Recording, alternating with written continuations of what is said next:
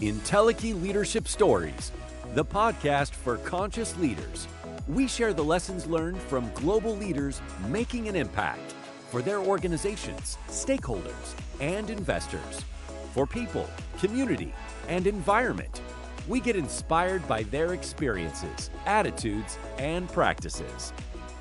Here are your hosts for Entelechy Leadership Stories, Kirsten Gouldy and Mark Stenson. Well, welcome back, everyone, to our podcast, Entelechy Leadership Stories, the podcast for conscious leaders. And if you're one of those people like Kirsten and I who find yourself using words like sustainability and environmental and conservation, all these kinds of things in your business on a day-to-day basis, then you're going to love our interview today with our guest, Mason Arnold. Welcome to the program. Thanks for having me. And Kirsten, as we've been talking about these environmental sustainability, even good governance of companies, small startup companies and entrepreneurs are right in the midst of this conversation, aren't they? I think they are the conversation, pushing the larger corporations to do the right things. That's my fundamental belief, but I think it's the entrepreneurs and the startups that are revolutionizing our future. Well, let's take off there, Mason. You know, you're a serial entrepreneur, and I love this little tagline, just trying to make the world a better place.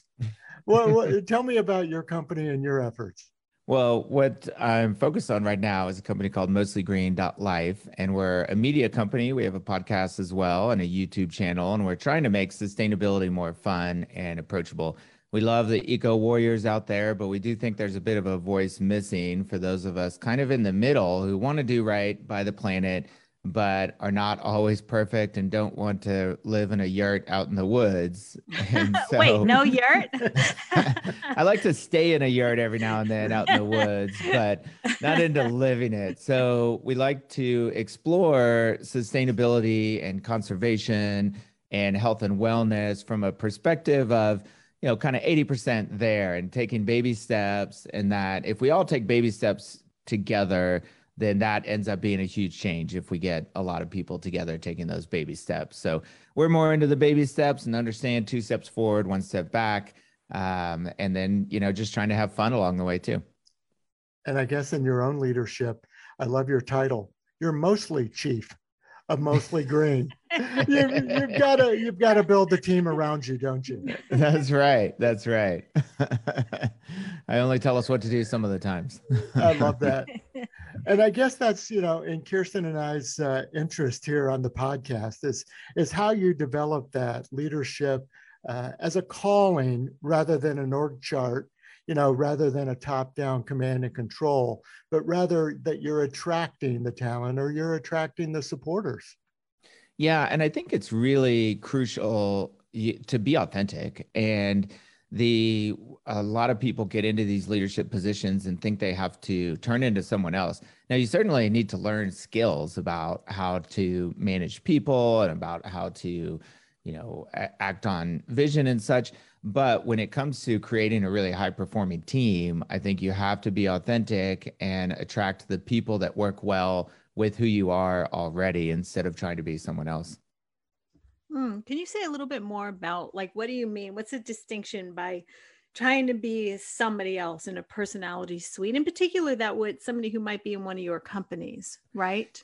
Yeah, you know, and there's always I think there's a tension when leading a group of people of being a friendly leader, but not necessarily being their friends. And there's this pull, and you can, you know, go and hang out and have a good time with your team, but still there's always this understanding that there is, you know, a leadership team and everyone has accountability for what they need to do, but also understanding, for me, like understanding my own personality and that I am lighthearted. I'm not great at structure and creating structure for others around me. So I often need to attract people to create those structures. But the folks that come and choose to work with me know that I'm not the one to provide a ton of structure, that I like to provide vision and direction and resources. But I'm not a great coach. I'm not going to have a ton of meetings with them to help them achieve what they need to do. I like to make sure to have clear expectations. But if they need help achieving their expectations, then we go out and find them a mentor or a coach or something. And so that's kind of part of it, just really understanding myself and my own leadership style, and knowing that some people, while they look like are very high performers and could be high performers in other organizations, they may not thrive under my leadership.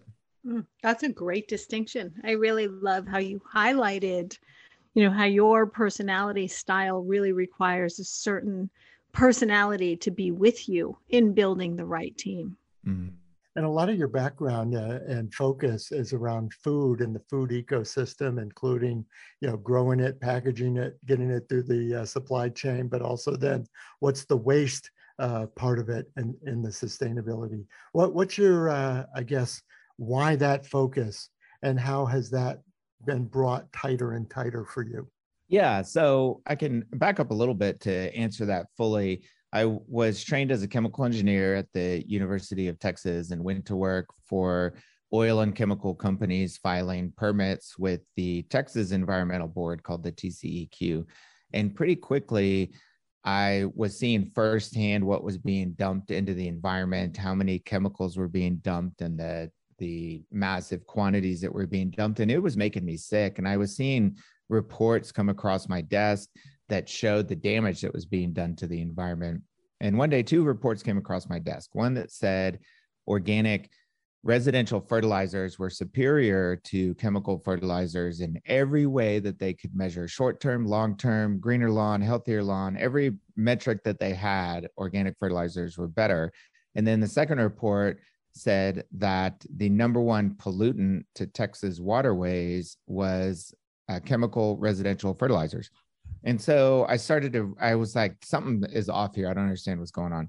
And so I go out to research it, and I go to my local Home Depot to look at the fertilizers. And there's a representative from the chemical fertilizer company saying, hey, come look at all these fertilizers. I know exactly how to make your lawn as green as you want it to be. And so that's when I realized it was really about marketing.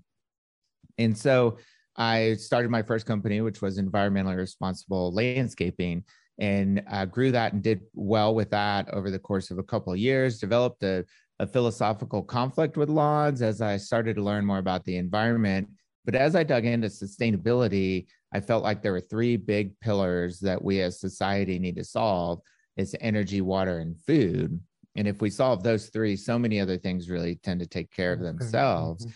And food in particular consumes more potable water than any other activity in the US, and almost as much energy as all of our cars going around. So if you solve the food system, you actually dramatically help the energy and water issues that we have going on as well. So that's when I decided I was going to spend my career in food, and first started in distribution. I had a small kind of secondary distribution model that worked with local and organic farmers and direct home delivery long before grocery delivery had really taken off. And then I decided I wanted to dig deeper into agriculture and started a product company where we took fresh vegetables and turned them into pasta called CC's Veggie Co.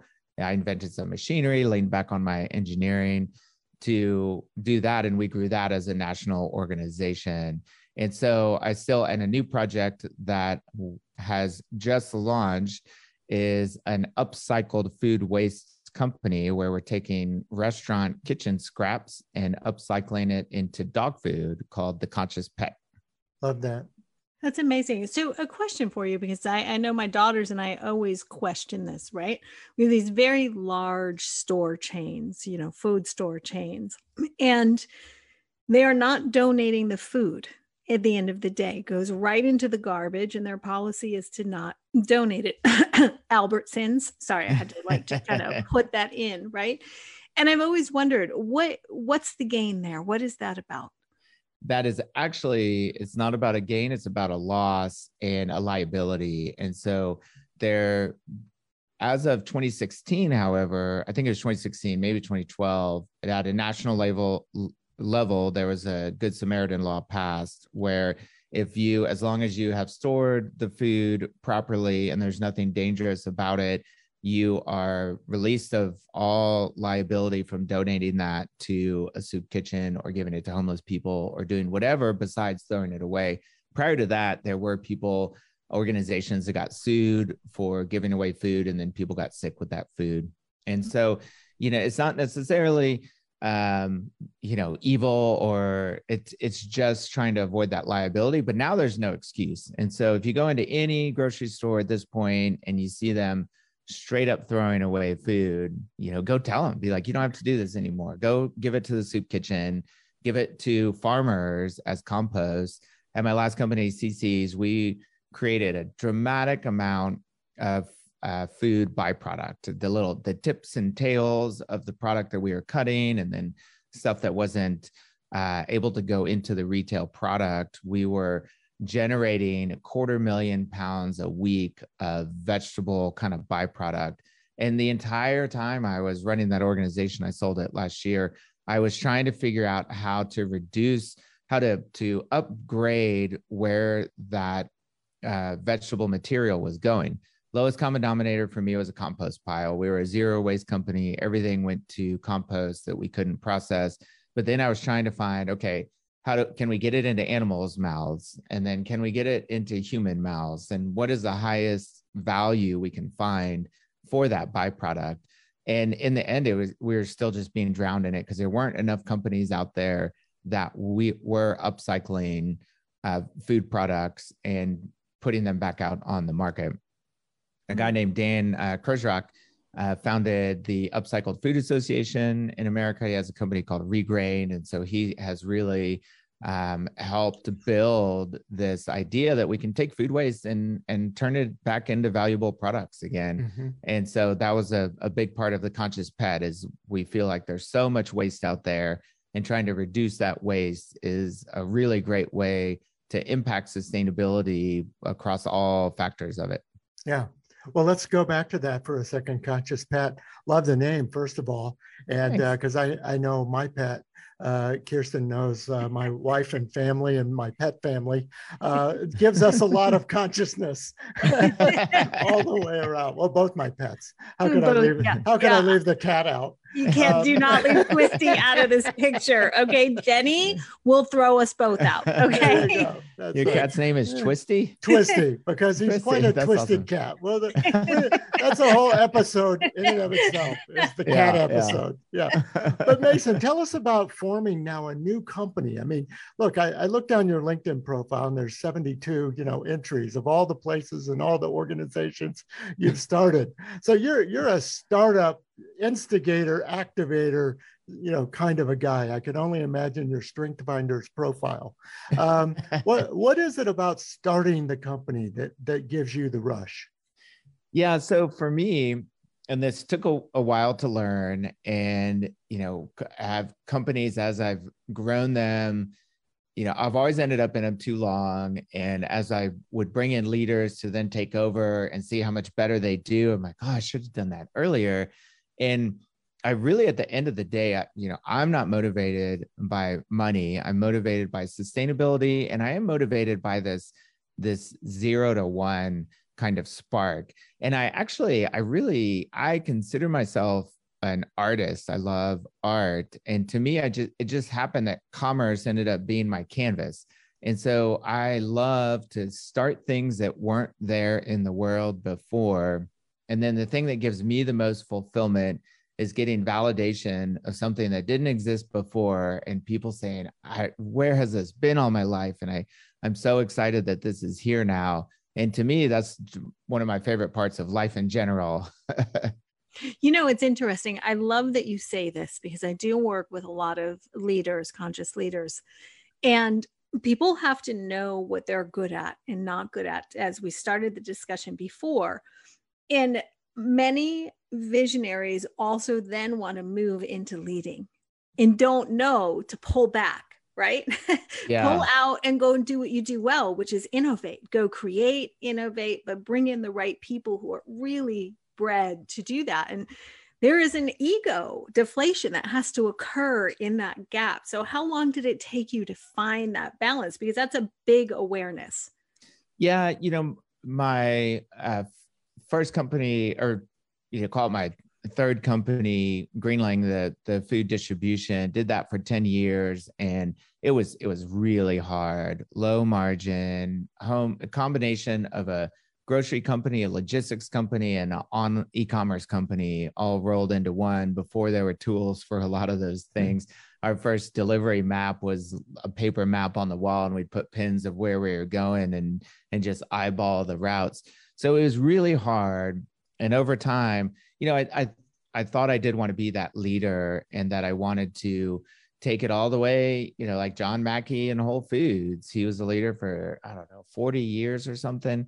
And then when I had a disagreement with investors and we couldn't agree, and I didn't necessarily want to, but I decided to step aside to let they would continue to invest if I stepped aside, and found a leader to replace me. And within a couple of months, I could tell immediately that he was better than I was at leading the organization and making those choices of how to maximize and cut particular costs and things. And everything that I was always focused on was like the big rocks and the revolutionary things and getting us to that next level. And I could just see that I was not good at that leadership aspect. And then not long after that, it was while I was out of that, deciding what I was going to do next, knew I still need to do entrepreneurship. You mentioned the StrengthsFinder test, and my profile, when I first got it, I hated it. I was like, I'm unemployable. And I was complaining about it to one of my mentors. And he's like, you are an entrepreneur, Mason. You have to be an entrepreneur with this. I'm like, I don't know because that was after one failure. And at the time I didn't want to be an entrepreneur. I mean, many of us entrepreneurs, that's why we are entrepreneurs. We are unemployable. Exactly. My StrengthsFinder, I was told I would eat my young if they're in my way, It doesn't sound so good on a resume. Right. That's a hard one to put in ink and not go to jail. And then I had another test through a group that I was a part of, and it was a DISC profile, but they went a little bit deeper, and it was a room full of so what are you on the DISC profile for those that don't know? So I'm a high I with some D, and then I forget how the others, but then there was this, and there's a deeper thing where they go into different motivators. And I was in a room with 80 entrepreneurs, and he was calling out he did like 3 or 4 typical profiles, and people would keep their hands raised. And one of them, was like 40 people, and one of them was like 20. And then he gets to this one, and lots of people are standing up as he goes through like political and these different factors. And then he was like, and you're not motivated by money. And almost everyone sat down. And then one was like, your art is, far more interesting to you than, commerce or something like that. And everyone sat down except me. And I was the only one in this room of 80 people standing.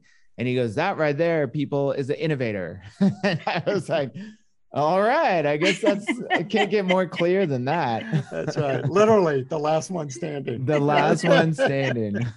But it also gave me a little bit of a crisis as an entrepreneur. I was running a company at that time, and I was like, wait, I'm not an entrepreneur. Like, what am I doing hanging out with entrepreneurs all the time when I'm not an entrepreneur?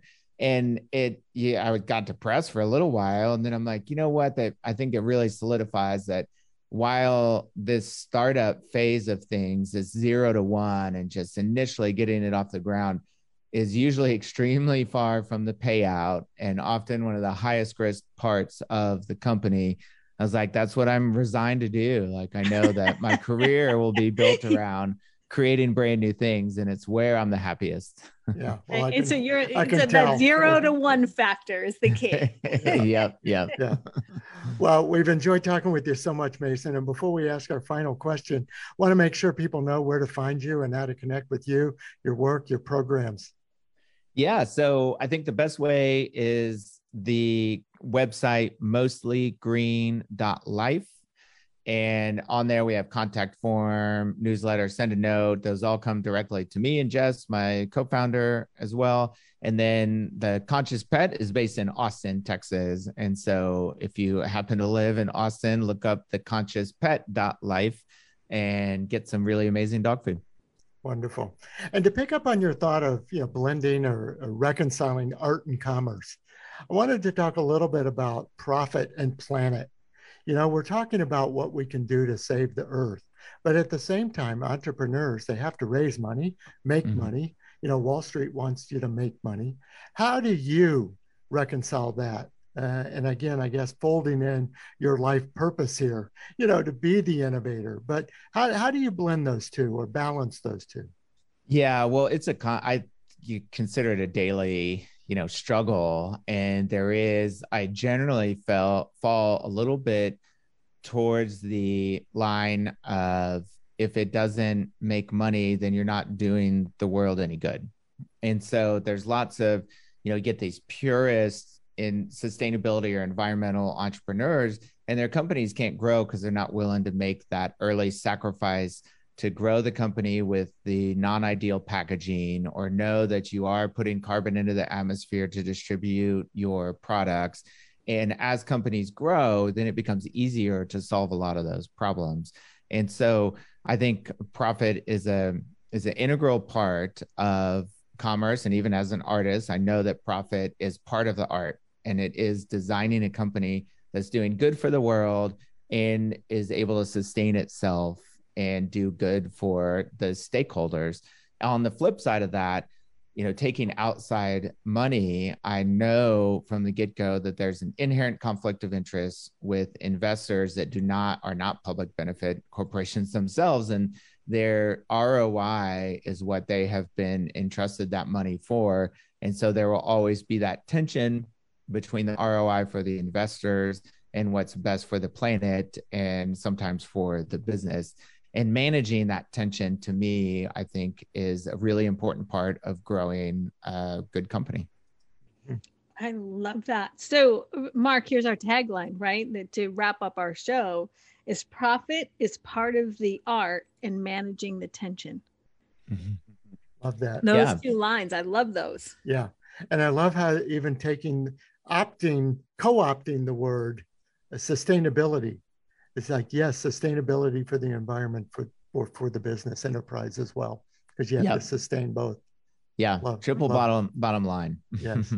Wow, terrific. Well, our guest has been Mason Arnold from Austin. He is mostly the chief, but he's definitely the co-founder of mostlygreen.life, and I'm now a new company, consciouspet.life. My other takeaway is what a terrific suffix and domain is .life. Thanks. Yeah, we're going to go after Entelechy.life, Kirsten. Let's get that before it's taken. I'm on it. Mason, can't thank you enough for being on the show and sharing your passion and your energy.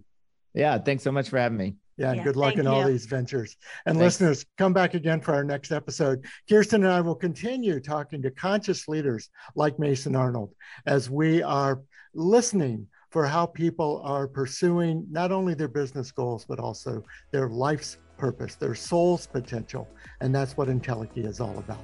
So until next time, for Kirsten Gouldy, I'm Mark Stenson for Entelechy Leadership Stories.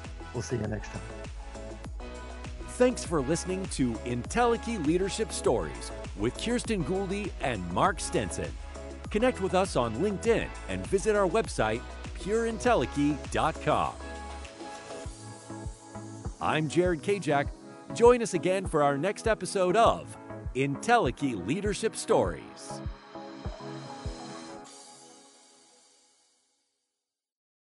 This podcast is produced by BSB Media. We also host 2 other podcasts you might enjoy: Unlocking Your World of Creativity and 5 Minutes of Peace.